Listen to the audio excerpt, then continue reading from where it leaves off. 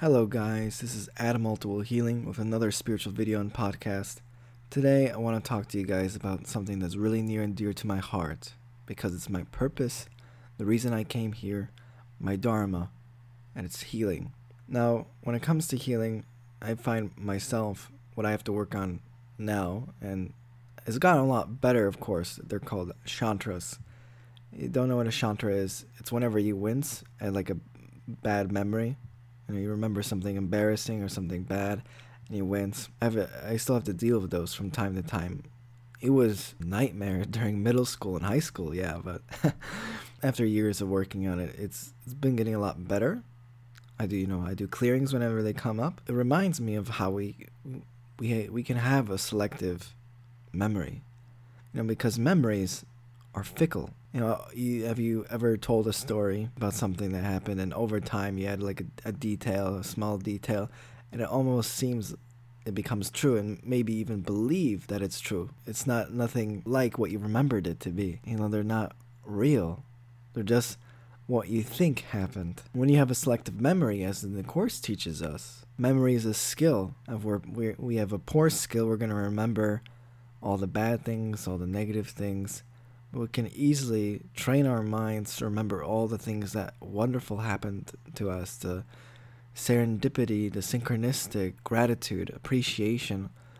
We have that power to focus on those, but more often than not we focus on the negative. That's what the ego wants. The ego wants you to remember, don't do this because this thing happened, don't you remember? And then it's like being in prison.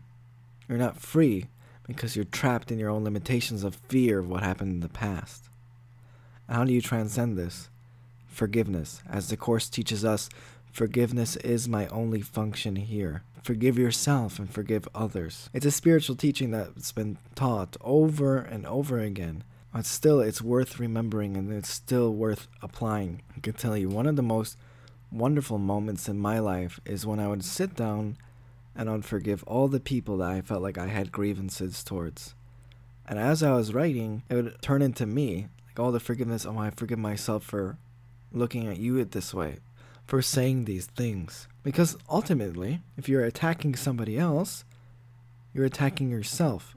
Because there's only one energy. You understand? We're all part of the source energy. So if you're attacking your brother or your sister, you're essentially attacking yourself. And you wouldn't even have a need to attack if you were just totally in one, feeling wholeness for your whole entire body. You would not need to feel attack. Attack is a call for love. Because what I think of healing is the allowance of new higher frequencies, new higher vibration ideas, more beliefs that are in alignment to your highest good, more in alignment to your soul's expression.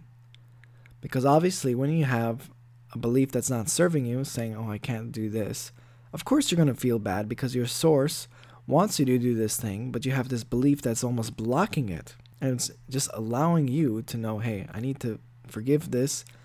I need to transcend this belief so I can be whole. And as Abraham Hicks teaches us, that forgiveness is just letting go of resistance. And I think that's what, when I was writing all those names down, all those past grievances to forgive, I felt lighter because I was just letting go of all this junk that was holding me down from love. All the resistance just melted away. Because what I've been practicing is having Christ vision, knowing that we are all from the same source. We are all made of the same stuff. Why would I attack anybody else? But also, for me, looking at myself for the Christ vision.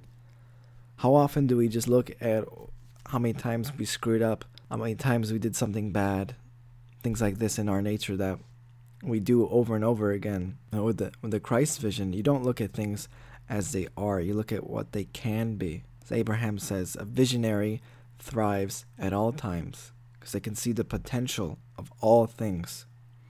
Christ doesn't see you being mean. He sees you being kind. He doesn't see you poor. He sees you wealthy. I think it's reawakening to our true selves as aspects of the divine creator. Because that part of us, the soul, it was never hurt. It was just the ego, the personality self, that over time has built this persona on pain. He's a garment of some kind. The thing is, we feel like I would say better yet, like a role. we play the role of a victim for so long that we forget we're playing it.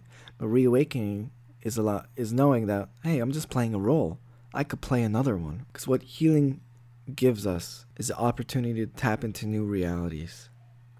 When we forget our limitations, we forget all these grievances, we forget our past, we forget who we are, where we are. We become no thing, no one, no time, which is the divine, the source energy. It's everything, all that is. And we tap into that power, which I do believe when we can do that when we're at a clear consciousness level, where we don't have any grievances. We just tap into the power of the nothingness. That's true healing, because you forget about all the past pain, all the attacks. You start living the life that you want, healed and fulfilled. Alright guys, that's it for today. Please leave a comment. I would like your feedback. If you like what I do, you can check out my Facebook page. I do live energy healings. I try to do it 3 days a week. That's it. Alright guys, take care and God bless.